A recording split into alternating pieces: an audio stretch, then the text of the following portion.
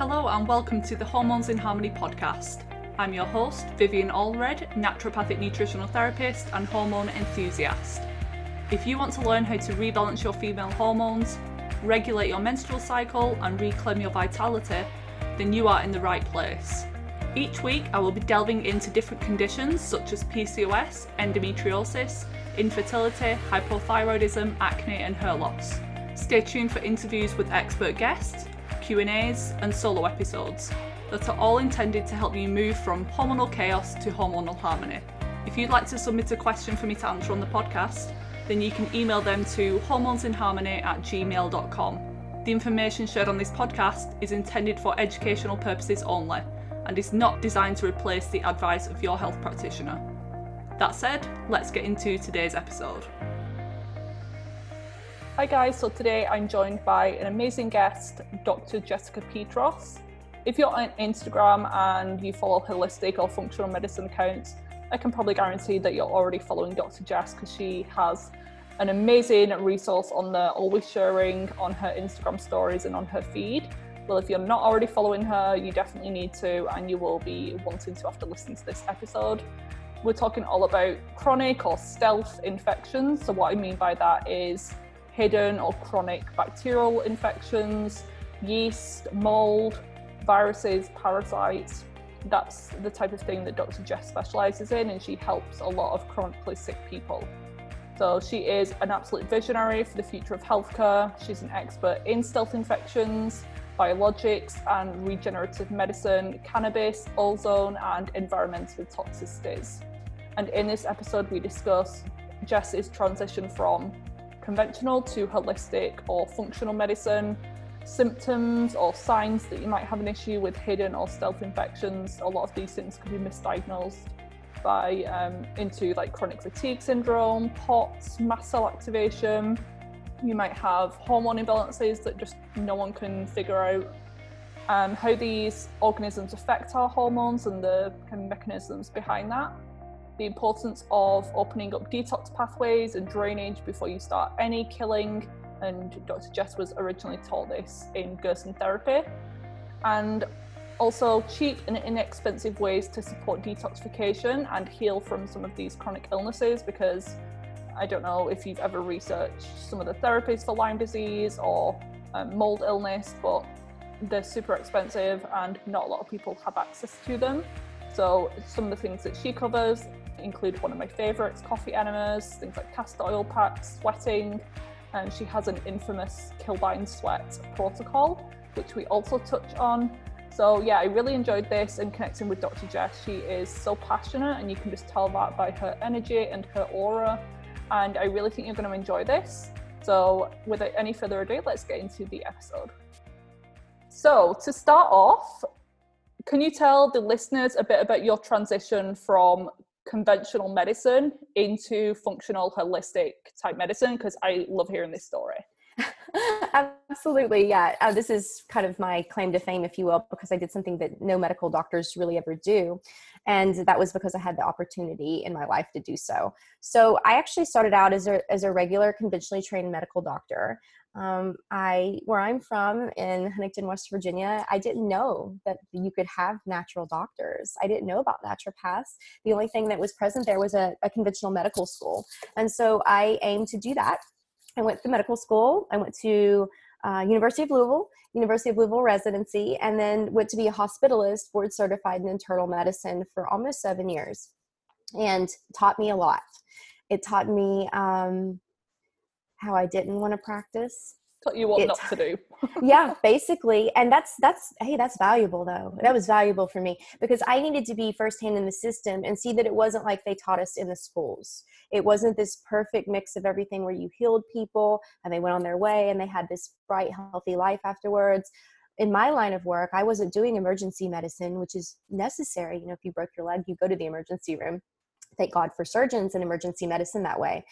But I was in the chronic illness realm. And I saw that everyone just got 30 pills and were discharged and really weren't taught about diet or lifestyle or how to improve what was health in general besides the absence of disease. And then I would see them the next week in the emergency department again with a similar picture. And after doing this for 6, almost 7 years, I realized that wasn't really what I signed up for. I really signed up to actually heal people, not keep them barely balanced on a multitude of pills, and in pain, and having to take a pill for something else because another pill caused that side effect. And at that point, I decided this isn't for me. I'm part of the problem. And so I decided to go get trained in functional medicine. And actually, my first stop was Gerson therapy, which is an alternative to treating cancer naturally. And they taught me all about opening detox pathways and drainage pathways and how the body has to return to normal before you can go killing a bunch of things in it. And this was extremely valuable information for me as a conventionally trained medical doctor. It was novel information, I might say. And I was eaten up with it. I couldn't get enough. And that is the beginning of my story, because once all it took for me was hearing this new information. Was it scientifically sound in certain manners? Yes. And then I had to take it into the clinical field and practice it and see if what they said was true. What I found was that natural herbs and natural medicine got to the root better than the medicine I had been trained in. And they actually were telling the truth about reversing some chronic conditions that I was always told were irreversible. So and that's I'm my journey. intrigued. Did you have any nutrition training? Because I've heard for some practitioners, it was like one class, a couple of hours. So what was it like in your school? I think they threw that in there with some biochemistry. So we had to learn like the essential amino acids, because I always use that every day now. And then maybe like 4 or 5 hours of nutrition training. It wasn't very much, if that. And definitely the focus was not on food as medicine at all. In fact, I'm embarrassed to say this, but for most of my medical school career, residency, and even when I was out working as a hospitalist, I drank Diet Mountain Dew. Oh my gosh. Because I know, because we were not told that food was medicine. We were not told that. I mean, I eat Jimmy Dean sausage for breakfast. You guys should see I have what no I used idea to what eat. that is. Oh, you don't eat good. Good for you that you don't know what that is. Good. Yeah, it's nasty. And it's nothing having to do with health. It's actually the opposite of health. Move my computer a little bit. It's And actually so the opposite of health. If you were in charge, or if you had a say as to how the medical world was to look, how would that be? Would you just be completely on the natural side of things, or would you kind of integrate the two? I would do both, because I'll tell you, it depends on the patient. It's almost like if they come to you at a certain point and they're so sick, you can't just go unraveling things all at once. You have to work easily with them. And sometimes if they're really in danger, you need a Band-Aid of one of those synthetic medications to hold them. If their blood pressure is 200 over 100, you need HCTZ or Norvasc or something to hold that down until you can correct the metabolic insufficiencies in their body that's causing them to be out of homeostasis. So there's a danger point there. If I don't treat that high pressure, they could end up with a stroke, right? So they've gone too far. So at that point, Western medicine is needed to keep people safe in a safe boundary. But, if you get to before that point, if you work on prevention and unraveling that slowly, eventually they don't need those medications. They're just there to be a Band-Aid. And I always say, the conventional world is really good for acute illnesses. You get hit by a car, you need life-saving surgery. Like I'm all for, and I think you are as well, the allopathic world. Whereas some of these chronic lifestyle-driven diseases, it doesn't work. They're in kind of this hamster wheel of treatment and medication after medication. And that's where natural medicine and nutrition really do shine. Absolutely. I mean, really, these are the ways to prevent illness. And if you've gotten to a point where you already have a diagnosis or an illness, you have to work a different way. And it may take you longer. Just as long as you've been sick, it may take you that long to unravel that and become healthy. There's a lot of damage done to the body inadvertently when we didn't know, or we were in survival mode, right? And so that can take a long time. We have to be patient. And the thing about natural medicine is it's wonderful to work with conventional medicine. That's why we call it integrative, but it doesn't work as quickly as a pill. Because of that, it doesn't produce the side effects either. So there's a con and a pro to this. Absolutely. I'm so much of a light. Sorry, I'm kind of like, let me move this way. Yeah, there we go. Okay. And today I want to talk all about stealth infections. So we'll discuss kind of what that is and some of the most common ones that you see. But could you just give an example of like your typical patient and how the journey would look if they were to go down the conventional medical model versus what you do? So, if they were going to go down the conventional medical model, wow, Yeah, that's say someone with like chronic fatigue or Lyme disease. so if I saw a patient with fibromyalgia, chronic disease, Lyme disease, all of those things, they really take a constellation of symptoms in Western medicine and they want to label it. And there's a couple purposes for that. One purpose is they can't bill for anything in the ICD-10 code until there's a name for it. Another reason is because they can't give you a medication if they don't know what it is. And so they look for a label for a number of different reasons. But I have a different perspective in natural medicine. I look at the symptoms. I don't care what the diagnosis or label is. I ask why the body is behaving in a way that's haywire or abnormal. So with conventional medicine, they would look at just giving a pill for that. Oh, you have fibromyalgia. Here's Lyrica. Here's a pain medication for your nerves, so you're so sore all over. But for me, I'm asking, why is the body screaming out in pain? This is a clue. What is it upset about? The body's very intelligent. I don't just want to suppress those symptoms, although I do want the patient it to be tolerable for them, but I want to know why that is happening. So if I suppress it, I won't be able to see the constellation of things that might be happening all the time. So rarely do I go straight for a pain medication for something like fibromyalgia. I really am looking for what is inside the body that doesn't belong there. And what was it that made you ultimately specialize in more of the chronic illnesses and these infections and Lyme disease, mold, etc., as opposed to weight loss or just like general well-being and health? I almost did infectious disease in regular conventional medicine. I almost went out of internal medicine when I was graduated and went into a fellowship, which is even more extensive training in infectious disease. And I'm so glad I did, because I don't know if I would have been able to break out of the brainwashing. So I really saw it as a disservice that the Infectious Disease Department, Infectious Disease Society of America, IDSA, quotes their own papers as guidelines for Lyme. And I saw it as a conflict of interest. And I really thought, even in conventional medicine, that we didn't treat Lyme properly. I thought that this was kind of an open-ended area that a lot of people didn't know about. So then as I got into integrative medicine, I actually got into Gerson through cancer. And then I started asking, well, what causes cancer? What causes people to be in pain? And about 25 to 30% of that are pathogens and hidden infections. And, the other 75% are emotions and environmental toxicities and heavy metals and plastics and pesticides. And if I was really going to heal people and get them off medicine, how was I going to do it? I had to get to the root cause of what was causing all these chronic illnesses, regardless of what label or diagnosis it was.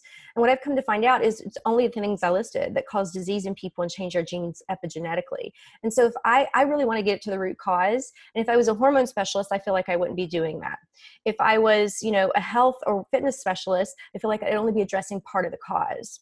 This way, I can address everything that makes people sick, in my opinion. And that's what made me want to go into that.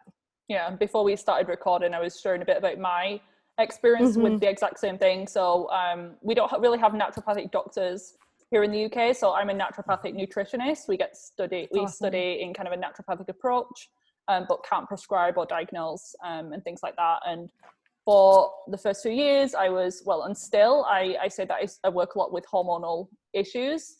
And so balancing estrogen, progesterone, testosterone, those types of things, working with PCOS. But then I think for my own health, I was given a kick up the bum and thought, okay, you've been looking at a surface level for yourself for too long, and we need to look under the hood at what's going on. And for me, it was mold, potentially Lyme, some of these kind of infections in the body. So that's kind of got me on my journey and looking into more of these things as well. And are there any common symptoms or maybe conditions that people are diagnosed with that could be as a result of these infections? You mentioned one of them, fibromyalgia. Definitely is things like mold and Lyme. 100%, even parasites that can get in the muscles and cause point tenderness all over the body. This is usually due to a pathogen and toxicities in the body. And more often than not, I do see Lyme with it. Bell's palsy. Another reason for Lyme disease, half paralysis of the face. I just mentioned on Instagram yesterday, my best friend's nephew got bit by a tick and then woke up 2 weeks later with a debilitating headache and paralysis of the face. And that's acute Lyme disease. So there's a lot of, it's a great mimicker, right? With mold, things like type 3 Alzheimer's, a lot of dementia properties, a lot of anxiety, depression are hidden infections. There's a reason that people's bodies are going haywire. POTS, which is postural orthostatic tachycardic syndrome. Man, Western medicine will put you on a tilt table test and spin you around upside down. If you pass out, they say you have POTS, and here's a beta blocker medication for it. And I'm like, great, okay, they passed out, they have POTS, why? And it's a pathogen the body is seeing. So there's so many of these examples like these where there's a deeper cause to a labeled diagnosis. Could you talk about the whole germ theory? So is it that we want to get rid of these completely? Is that even possible? Or is it the goal is to strengthen our own kind of vitality? Correct. Because I feel like, honestly, we all have a little bit different haplotypes and genetic predispositions and whatnot, but we all have some pretty similar exposures. There's certain things that are just ubiquitous in the environment, in the water supply, in the soil, that all of us get exposed to. And depending on those genes, it depends on how we react to that. So people in general, we're made up of billions of bacteria. They've recently found a human virome where we have viruses that actually help bacteria to protect us. We even have fungus and candida that are supposed to be there in certain levels kept in check. When the problem arises is when we have a pathobiome. So your microbiome in your gut can actually convert over to a pathobiome. And this can happen for a number of different reasons. One scientific example we have is that people after surgery or a car accident, their gut bacteria change almost immediately into more of a pathogenic species. And so this can happen in people during a stressor, during an emotional event, during a physically emotional event. And really stay that way. And so the things you're exposed to, Lyme, spirochetes, mold, it can kind of turn a tipping point when you have those stressors on top of everything. So your normal microbiome that protects you can turn into a pathobiome, which is more not protective of people, right? And so we're made of germs. We are microbes. We are more microbes than cells. We don't want to kill off a bunch of viruses or a bunch of bacteria. They're also protective. We want to live in harmony with them because we've evolved for millions of years together. Where we're not living in harmonies when things grow out of sorts and are not kept in check. And that is because of the eradication of a good microbiome with antibiotics and steroids and pesticides. It's the exact same thing we're doing to the earth. And so as above, so below, if you strip soil, you have microbes that you don't want overgrowing in the soil. Same as our gut, right? And so we can't just eradicate everything. We really have to learn to live in harmony and learn to work with the earth. And it's maybe a similar question, but do you feel like these infections and mold and things like that are becoming more prevalent, or is it just that they're more recognized at this point and we're sicker as a population? Maybe a little bit of both? I actually feel like mold has been able to grow out beyond where it's supposed to be. Like if you would look at a little petri dish in the lab, it would be growing out of the petri dish because of the eradication of some of the protective microbes that we've had in the environment. Another thing is the way we build houses now is completely wrong. I know energy efficient is all the hype right now. Unfortunately, that usually means there's poor airflow because they're tighter. And where there's less airflow, there are more mold spores typically. And DMFs. There's yes. Dr. Klinkart, who did the kind of study with the petri dish next to the Wi-Fi box, and it exploded in mycotoxins by 600 times. Yes, so, exactly. Like more energy efficient houses, faster Wi-Fi speed, but probably more illness because of that. Correct, exactly. And it's very important. People really think that it's just their bodies, it's just in their genes, and it's not. I really encourage people to look at the perfect storm that happened when you originally got sick, where you were. Look at your environment. Really look outside your body for things that are not supposed to be there, because the body is really the most intelligent doctor out there. And I know you work with a lot of really sick people. Is there kind of a process, like where you start off, say, either parasites? Do you start with the mold? Which is kind of the worst one? Right. They're all pretty bad. Honestly, I'll be for real. There's never just one pathogen. It's always a soup or a bunch of frenemies, I like to call them, that work together. And really the top three that I see are Lyme and tick-associated illnesses, mold, and parasites.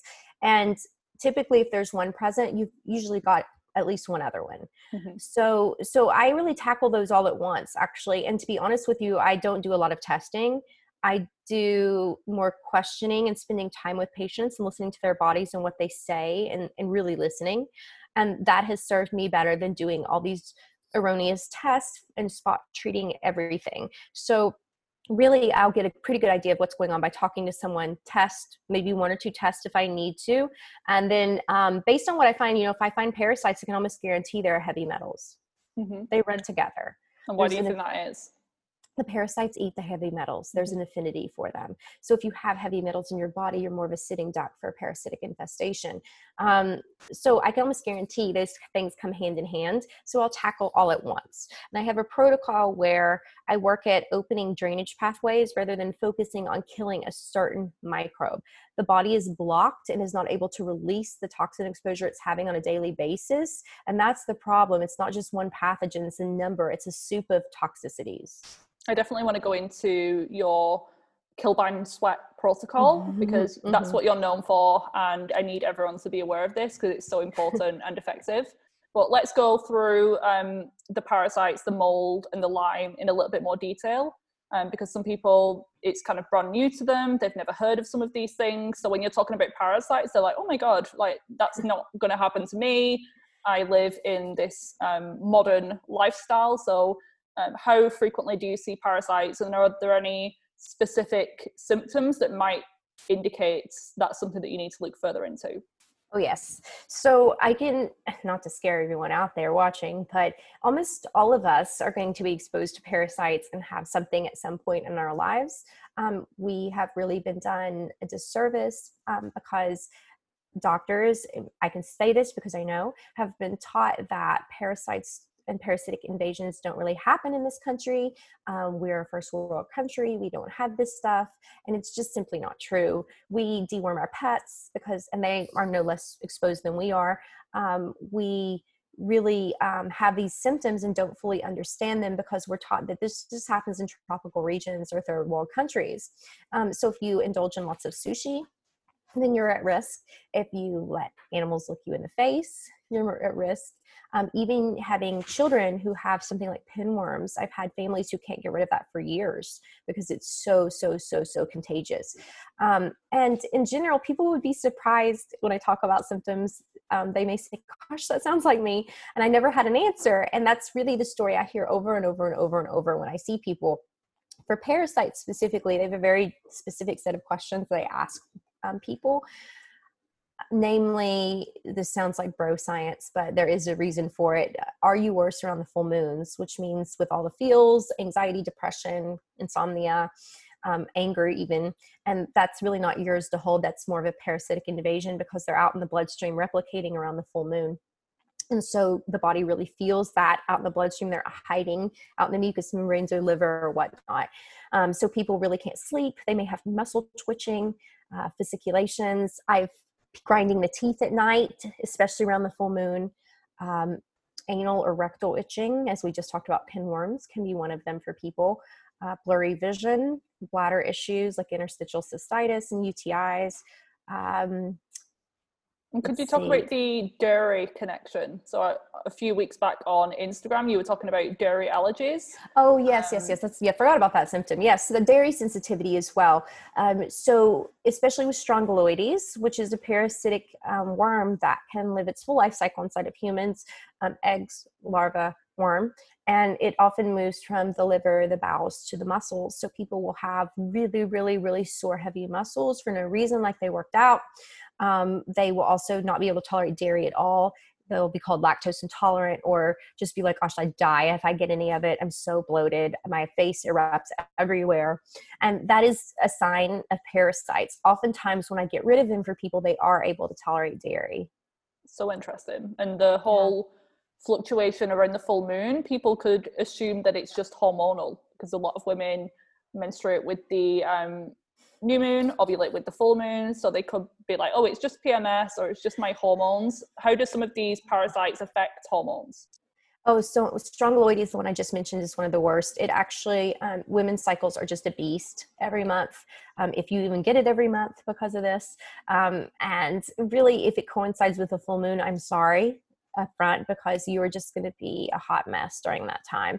I hear women talk about how they can't get out of bed for 2 days, how they're crying, they're in so much pain. Advil barely touches it.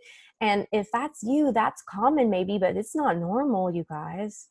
Exactly. Yeah. Whole PMS and painful periods and irregular cycles is not normal, even though it might be common and what your friends and your mother has struggled with. What about mold? How does mold affect our hormones? Mold too, mold in general, and all of these hidden infections have the potential to do this depending on who you are. I definitely see a lot of hidden infections spin people out where they can't sleep at all. They have an estrogen dominance.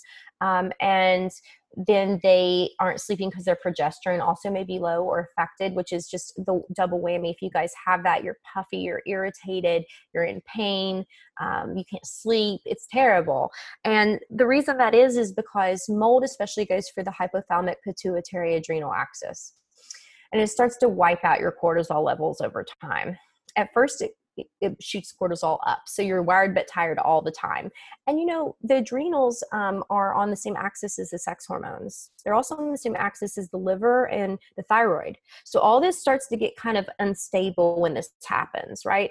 And the cortisol is bottomed out, and then the estrogen goes really high because people are so stressed out, and it's all connected. And oftentimes I'll see, if you get a Dutch test done, which is one of my favorite hormonal tests, you're able to indirectly look at the liver function with that during phase 1 liver detox. And oftentimes I'll see people get stuck. Their liver is blocked. And that's because parasites, mold, very hepatotoxic. They like to live there, stay there. And so if the rate limiting step to detoxing estrogen is slowed down, the whole estrogen bathtub fills up, and then women are in trouble. I can totally attest to that. I do a lot of tests every year for myself, just like an MLT, making sure that everything's great. And over the past few years on my Dutch test, it's done that exact pattern. So the first one, cortisol, DHEA were through the roof, really high. Second year, it was kind of midway. Third year, it was like on the low end of normal. My testosterone was rock bottom, even though I have PCOS and PCOS-like symptoms. Just that inflammation and that blood sugar and insulin effect that the mycotoxins were having as well. It was mimicking PCOS, but my hormones were like rock bottom. That's crazy. So, and what she's talking about here is, the liver is responsible for making all the sex hormones. So if it's the rate limiting step, everything gets slowed down, and mold really works well at bottoming out testosterone. It really does, in men and women. It's awful. So if you're having PCOS symptoms, it's new, dairy sensitivity, look at all the other things I asked. Do you grind your teeth? Have you been maybe in a moldy place? Your body's really not broken. There are answers. And are there any key symptoms that would make you lean towards mold? So would it just be like a case history? So if they live somewhere that's visibly moldy, or is that not always important? Not always. I mean, most people don't see mold. Most people don't even smell it. Occasionally I'll get a canary in a coal mine that says, oh, I shouldn't be in this building, as soon as they walk in there. And they're the lucky ones. For the other people who are sensitive that don't know immediately, or their awareness isn't on it, it can be years that they go to work in a moldy building, or schools, which are the worst, or apartments, which, landlords love to paint over things and not be responsible for things like mold in the building, because no one knows how terrible it is. So in general, people will start having these weird depersonalization episodes where they'll be like, is this real? Is this my hand? Am I here? And that is a surefire sign there's something environmentally wrong in the place you're in locally. They also will start to have just random shortness of breath for no reason. Panic attacks are common because the respiratory system is affected. Brain fog, feeling kind of static shocks on the skin at night, like something's pulling hairs on your arms. Just the tingling numbness sensation on your extremities. You may start to gain weight because it really affects the leptin levels in your body's realizing it's full or satiated. It may really start to have you not be able to hold your urine. Mold, and that's a common thread between parasites and mold. They both can affect the bladder in certain ways. Mold will make you feel like you've got diabetes or a UTI because you're having to pee so much all the time. It inhibits it, antidiuretic hormones. So you're just going, and you may be super thirsty too. Yeah. And so those are some. Blurry vision is another one with people with mold. There's actually a test called the visual contrast test, which you could take over at survivingmold.com for about $15. And it basically tests the right and the left eye and has you count spokes inside a wheel. And if you miss them, you fail the test. And it's unfortunate because people with mold, their eyesight is so blurred that they absolutely cannot count the spokes.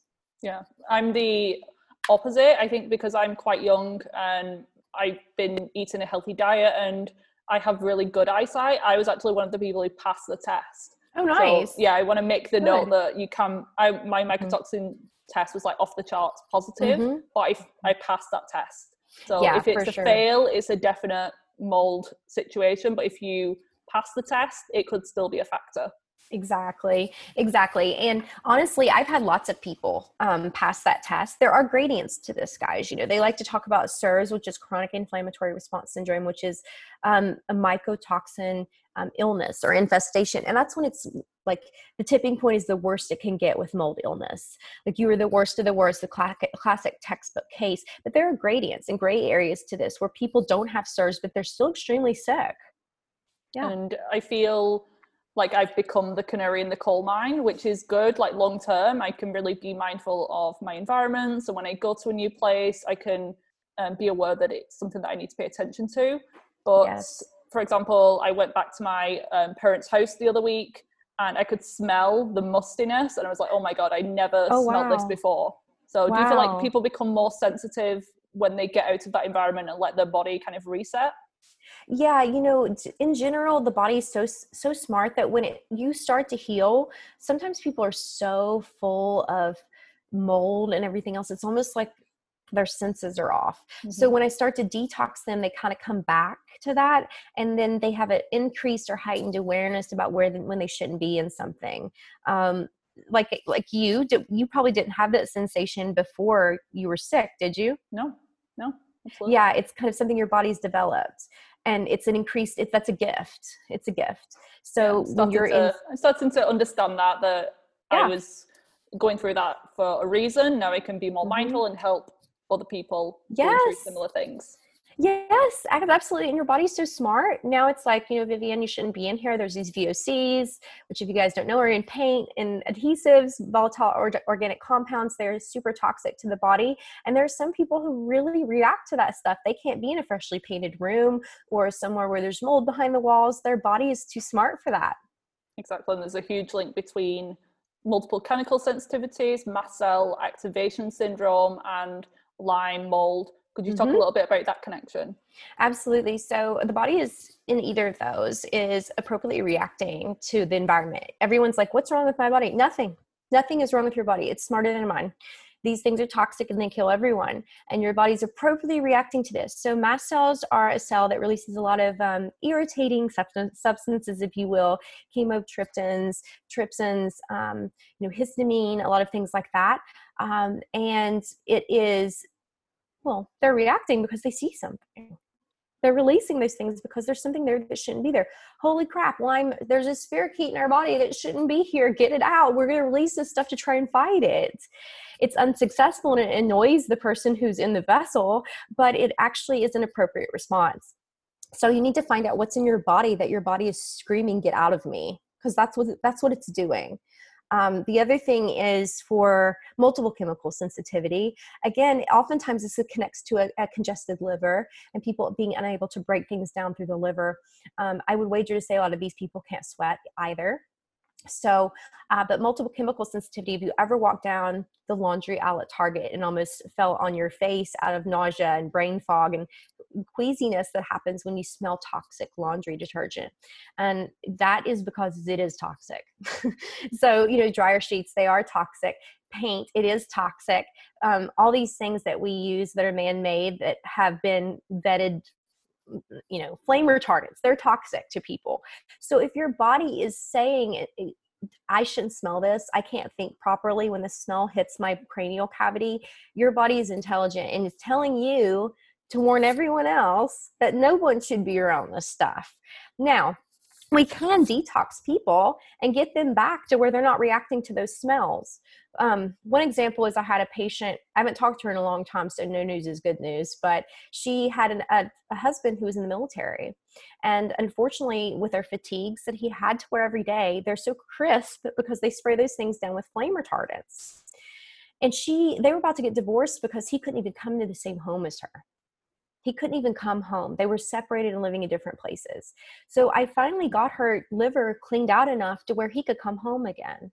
So it is possible to get past this stuff, but you're always going to sort of be at a heightened response just because of your genes. And you're always going to have to just be a little bit more aware. But if you keep your drainage pathways open, you're exposed to things, they move right out of your body. They don't stick in it. Mm-hmm. And what's the difference between detox and drainage? Mm-hmm. So we hear those two terms, but yes. Are they kind of the same thing? They're kind of the same thing. Detox is more a cleanse. Drainage pathways are your body's innate and inherent way of getting rid of toxins it's exposed to. So drainage pathways are things like skin, lymph, liver, sweat, bile, all those things, breath, all those things are ways to get things out of the body once they're inside of us. Great. And then the third thing that you said is, so we've done the mold, the parasites, lastly, it's a big category as well, the Lyme disease and co-infections. Again, are there any clinical symptoms that you just like, okay, that's got to be Lyme and its friends? And just give us a bit of information about what Lyme disease is. People may be aware of it as like the acute bullseye rash. How is that different to like the chronic type that you see? Yeah, and this is a very controversial subject. There are some doctors, especially infectious disease doctors, that don't necessarily believe in chronic Lyme. I feel like that's rapidly changing, and it needs to, because it's outdated information at this point. So unfortunately, Lyme disease is controversial because of the testing. And Lyme disease is caused by a bacteria named Borrelia that lives often in ticks. But there have been some evidence that it also can come in mosquitoes and other vectors, bed bugs, spiders, things like that, which remains to be unseen. So it's a little bacteria, a little sneaky bugger that uses ticks as vectors to be able to bite a human, and then the saliva infects us with that bacteria. I honestly feel like almost all of us have been exposed, but it has to be activated. There has to be a priming event that turns this into acute Lyme. And some people are already primed and ready if they get bit. So this is Lyme disease. It used to not be as common, and now the CDC has come out and said that there's going to be 300 to 400,000 new cases each year because the ticks territory has changed due to climate change. So now they're now in places they weren't originally found. And it's hard because most people don't feel a tick bite. and 10 to 50% of the only amount of people that, it's a big range, only amount of people that see the bullseye rash, which is diagnostic and classic for Lyme disease. So there you have it. You don't see tick bites. Who feels a flea bite if they come in fleas? And if you don't see a bullseye rash, no one really knows. And Lyme disease is a bacteria that can go underground. It displays and has something called pleomorphism, which means that it can be corkscrew shape, which we all probably know. And that acts like a driver to burrow deep into tissues and bone. That's where it hides. And it also doesn't always cause symptoms immediately. When people are acutely infected, they may have flu-like symptoms or they may not. And then all of a sudden their joints hurt 2 years later, and they get headaches and they have brain fog, and they're like, what is this? And unfortunately, the testing, as I mentioned, is sorely inaccurate. The CDC has these really strict criteria, and they indirectly test people's immune systems by looking at the body's immune reaction to the Lyme presence by testing bands. But what happens if the immune system isn't robust enough to produce an immune reaction to bands, which is common? Mm-hmm. And what if they're not testing all the different species of Borrelia and its frenemies, co-infections like Rickettsia or Rocky Mountain spot and fever? What if they're not testing all those different species because they don't think that tick species lives in that territory? So this is really common. And then the bands may or may not show up. It may be indeterminate. It's really hard to get a positive Lyme test through CDC criteria. The ELISA test, which is a screening test, has about 60 to 80% false negatives. The Western blot also can be falsely positive, depending on when in the stage it is. So if they use a screening test as negative, you don't get the confirmatory Western blot test. You're just say you don't have Lyme and go on your merry way, and people suffer this way. So Lyme disease is a big, huge problem because of all these gray areas I just talked about. And then on top of that, what do you do if someone has chronic or acute Lyme? There are two different ways to treat that. A lot of the conventional medicine will give, 8 weeks, 3 months long worth of antibiotics. A lot of these people's mitochondria, their brain fog, their guts aren't well enough to take long-term antibiotics like that. So this is a really hard place for people to be stuck in. Most of them are called crazy. Yeah, and I feel like I can't say for definite. I worked as a camp counselor in Pennsylvania one summer a few years back, and I think in Pennsylvania it's quite a common thing. But I actually think I picked up Lyme in New York. So I went on like a little holiday afterwards for a couple of weeks and was bitten by a mosquito in my Airbnb like 40 times, all of my body. And I did have a histamine kind of mast cell reaction the next day. And I think that's where I may have contracted it, because I did an Armin Labs test at the end of last year. And one of the markers on the Borrelia, it showed positive, but my natural killer cells were like rock bottom. Yep. Do you have any thoughts as to whether that could, I'm just asking like a selfish question, whether that could just be due to the mold, or do you usually see it due to chronic Lyme? No, mold can absolutely pop off bands, indirect bands, because remember, you're not directly testing for the Lyme bacteria. You're testing for your body's immune response to the Lyme presence. So are there other pathogens that can produce an immune response similar to Lyme? Absolutely there are. Mold is one of them. Yes. So this is still intensely researched right now, but there have been some thoughts that some of the bands on these tests can absolutely become positive because of other infections like mold. Interesting. So I'm going to wait until the end of the year, so it's been like 6 months since I moved, let my immune system come back online, and then retest again to see if it is positive or not. And the other thing is, a lot of people's Lyme stories are that they probably had Lyme, but their immune system, your immune system's got it a lot of times. There can be a simmering infection, even in the mouth or somewhere else for years. And as long as your toxin bucket inside your body isn't too full, the body's got it. So you may have had that and then got mold, and mold is so often the trigger for something like this because it dysregulates the entire immunity from the brain down. Yeah, and then everything shows up. Kind of the research that I've done, and I'm not diving into any Lyme treatment now because for all I know, it could just be the mold that was the big... Right.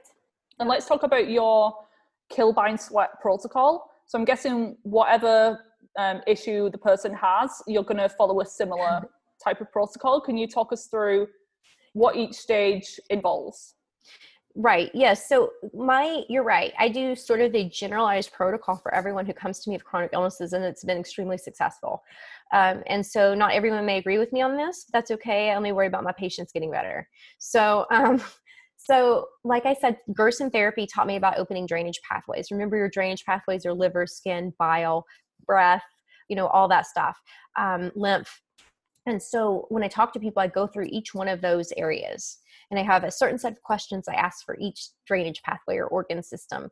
For example, for the liver, which is kind of hard to screen for people, I'll get all the way through people and they'll be sweating and they'll be pooping and they won't have cellulite, which means their lymph system is flowing pretty well. And then I'll get to their liver, and their liver will be so blocked. So it's really important to be able to screen each one of these so you don't miss anything, because the purpose in doing this is if someone is blocked somewhere in their drainage pathways and you start killing something off, they're not going to be able to release those toxins in every drainage system in their body, and then they're going to feel terrible. And they're not going to do well on a detox. So I really like to make sure people's bodies are ready.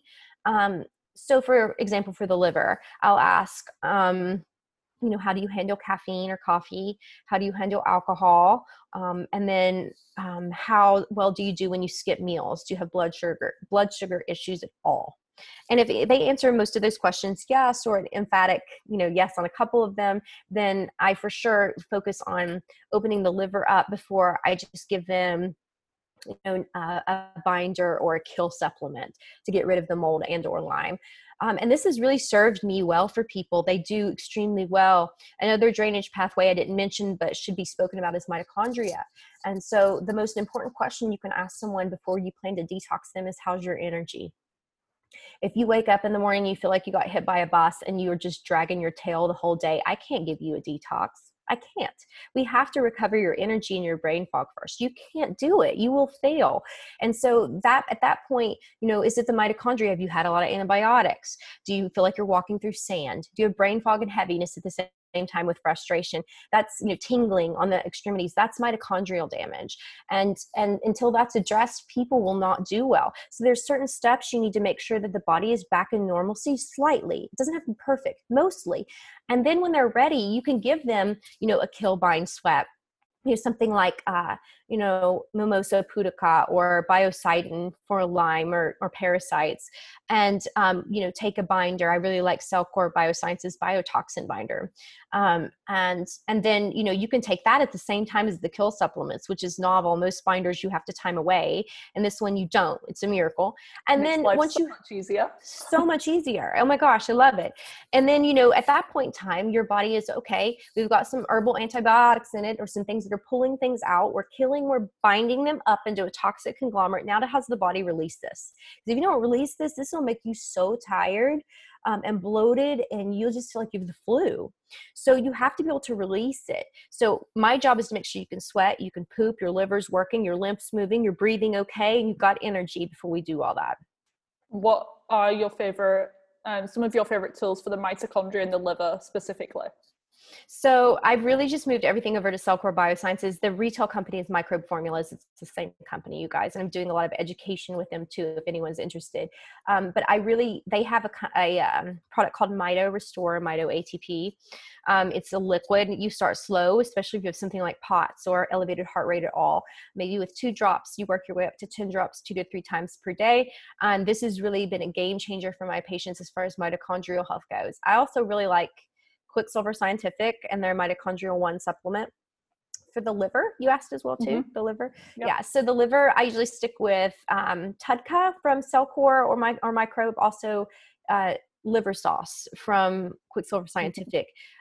If you guys know me, if people's guts are a mess, one of my other secrets is to really try and have people open up capsules or take liquids, because I don't think people do a good job at breaking down veggie capsules full of fillers if their gut's in trouble. Yeah, especially if they have multiple chemical sensitivity as well, or histamine issues, mast cell issues, and they're taking like cheap supplements. You need to pay extra and get the good quality brands. And if anyone's listening in the UK, I think it might be different in the US, that you need a practitioner to order like Quicksilver and Cellcore. Is that right?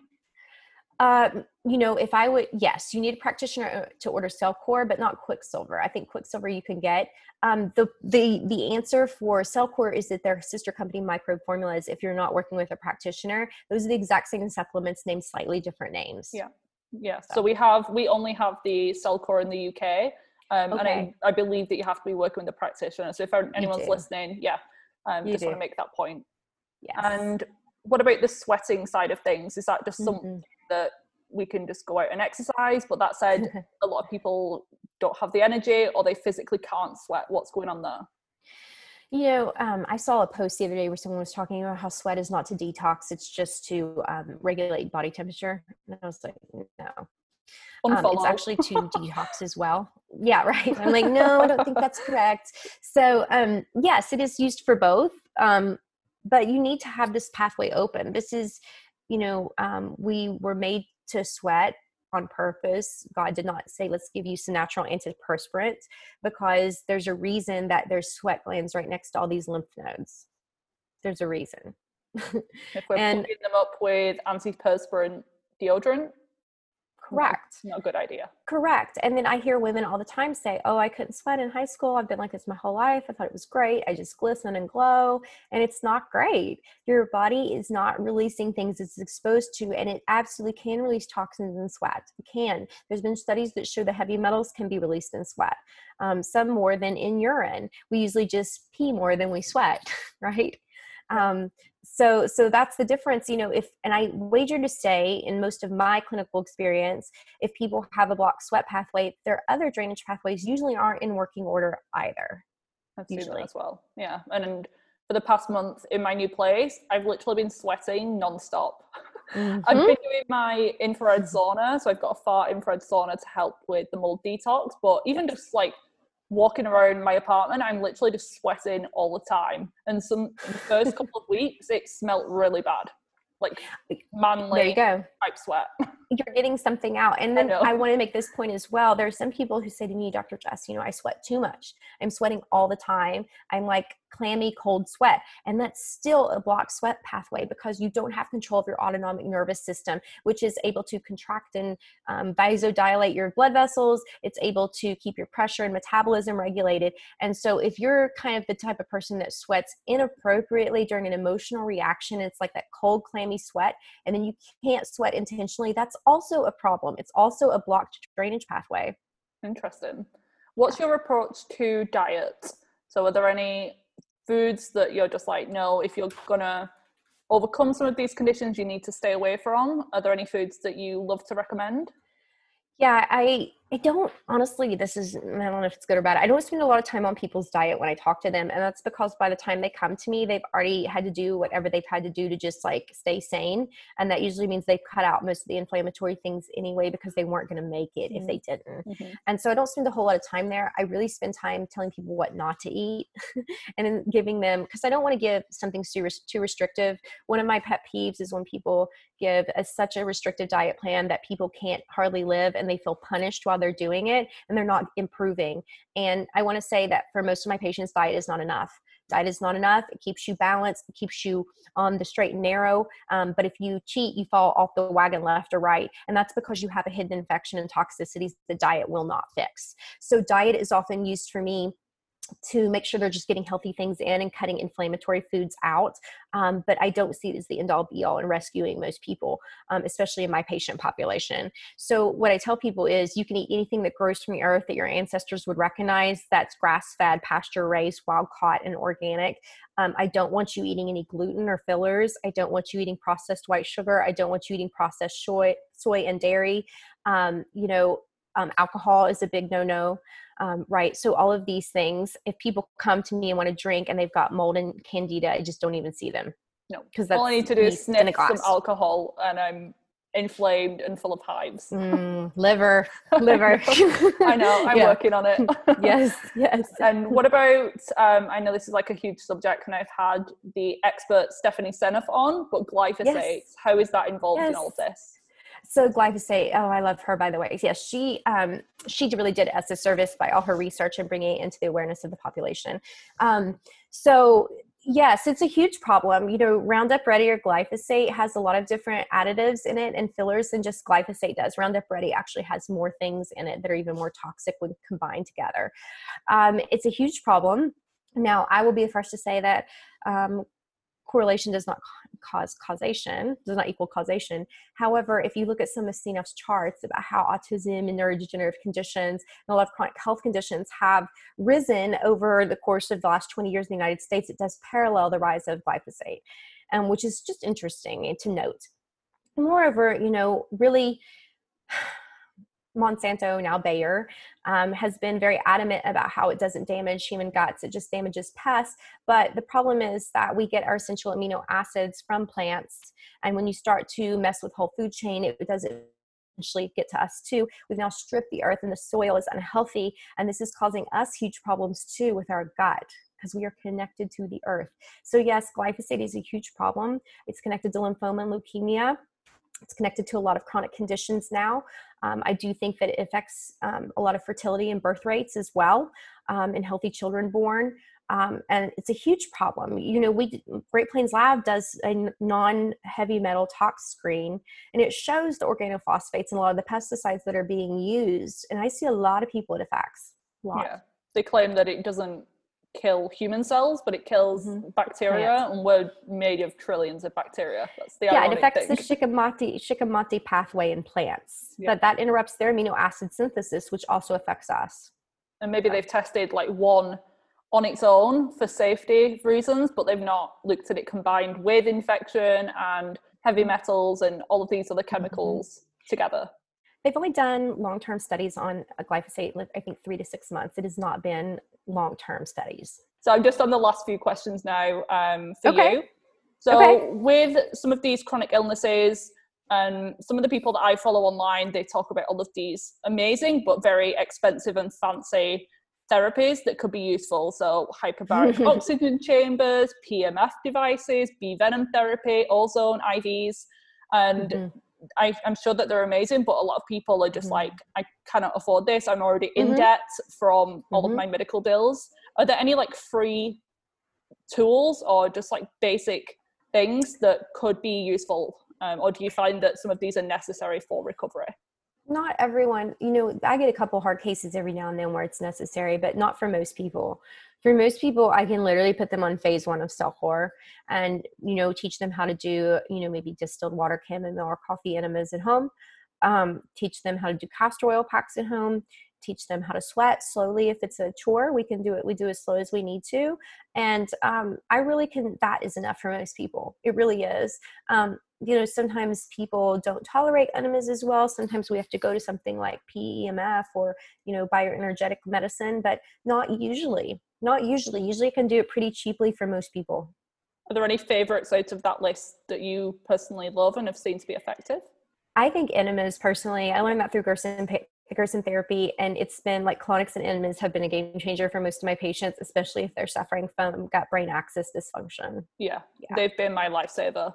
Really? The coffee enemas, and I've been doing all the additional minerals and things that Cellcore recommends, and that's like took it up to the next level.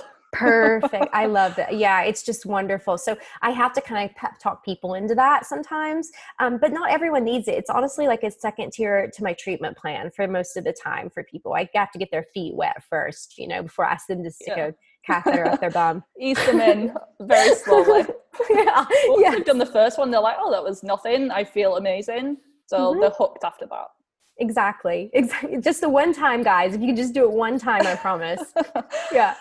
And before we finish up now, I've got a few more questions for you personally about how you stay healthy and so vibrant and energetic. So the first one is, what's one herb, nutrient, or supplement that you couldn't live without? Lymphatic support.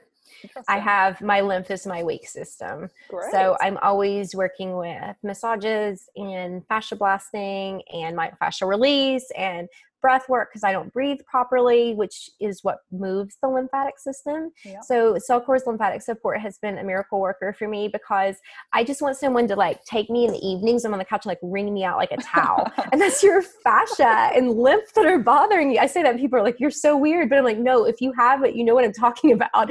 And that stuff, I can take it. And the next day it's like it kind of melts and I can see myself draining. So for me, you have to know yourself, right? We all have a weak drainage organ system. Exactly.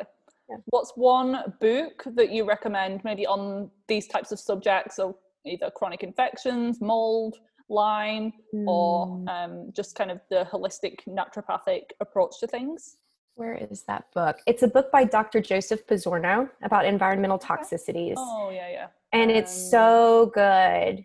I have it over here. I should go grab it. Yeah, I'll put it in the episode show notes. I know exactly which one you mean. I've read the whole thing. It actually was sort of like my Bible guide when I made my environmental courses. If I had a question, that was my dictionary. I went to look it up. So that book is the general layperson can read it and understand it. It's a lot of useful information. What's one thing that you do daily to stay in hormonal harmony? Meditate. It is. And really, for me, hormones are triggered by thoughts, like especially neurotransmitters and hormonal releases. You have adrenaline. If you're getting chased by a bear, your adrenaline's going, that's released by thoughts, right? So I really try to regulate my thoughts through meditation and my breathing through meditation, because that can control hormonal release as well, and neurotransmitter release. Those two are connected. I had a horrible Dutch test, just so you know, horrible Dutch test. Like my pathways going to my liver were scary. Like the blue pathway, the 16-OH pathway was like almost 40%. I was like, Wow. No wonder I'm so bitchy on my period. My So yeah, so when you guys see something like that, DIM is also really important. So until I got my liver straightened out, I took a lot of DIM too. So that's really important for your hormones, to make sure your liver is in good shape. Most of America is not. Agreed. I had to do that. Yeah, we're bombarded by so many different things. We need to give our livers a little extra love every now and again. Yeah, exactly. They're not just some drainage pathway that just works at peak performance all the time, guys. That's a myth. It's not true. I know. People say that's the argument, isn't it? You have a liver, you don't need to do anything. I'm with you. Not true. And lastly, Jess, where can people find more from you online? So I just released my new website in the last probably like 3 or 4 months. It's Dr. Jess MD, so drjessmd.com. And on there I have some educational courses. If you guys, everybody who really wants to see me, I hate to tell everyone my wait list is a year long according to Nourish Medical Center right now. So I created these courses so you can have a little bit more of my how I think through these consults. You saw a lot of it on here. How I work, so you can have that knowledge and information to apply that to yourself. I also am really active on social media. Right now I don't have a Facebook, that's going to be back soon, but I am on MeWe, which is a private group that doesn't stalk you like Facebook, and as well as Instagram, sadly owned by Facebook. But on there you can find me at Jess.MD. And I give a lot of free health information on there, and really interactive with my audience as well.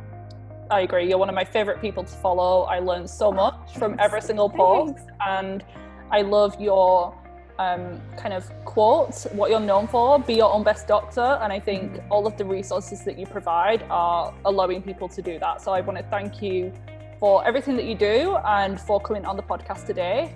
I've really enjoyed it, and I'm glad that we got to connect. Same. I'm honored you had me. You're a great interviewer. I can't wait to hear it. So I really hope you enjoyed this episode. If you did, and you would love a free copy of my hormone-friendly recipes guide, please leave me a rating and review, and I will email you a copy as a thank you gift. All you need to do is screenshot your rating and review and send it to me at hormonesinharmony@gmail.com.